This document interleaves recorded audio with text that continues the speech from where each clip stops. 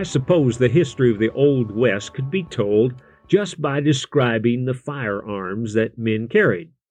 There were legendary guns, indeed.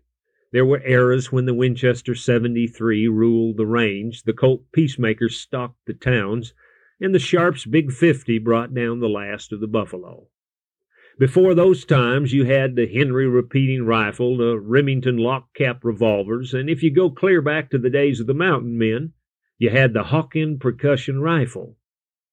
Most of the American fur brigades were issued rifles made by Jacob and Samuel Hawken in St. Louis.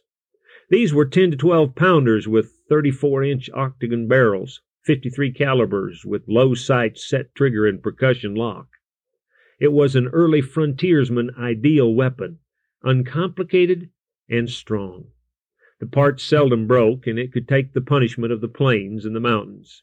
It could drop a charging buffalo, and if you were a good shot, a grizzly bear. Uncomplicated and strong. Those are still qualities that make a good weapon. Now, few of the battles today require firearms, but we are in a fight. The battle for the minds of this present generation that seems to be convinced that the wisdom of man far exceeds the wisdom of God rages in our country.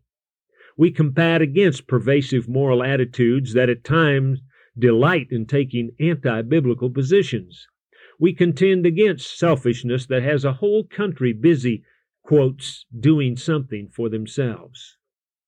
We strive against cults as they sneak around the borders of the faithful, picking off strays and stragglers.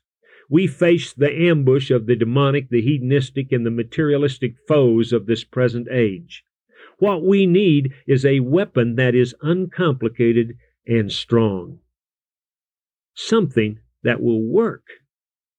The Bible says what we need is the sword of the Spirit, which is the Word of God.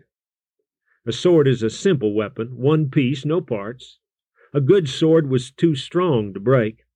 The only thing that can happen to it is that it might get dull. But since our spiritual weapon is God's Word, it will never lose its edge. The only danger we have is forgetting to bring our weapon with us, which would be just as foolish as old Jim Bridger leaving his Hawken in camp.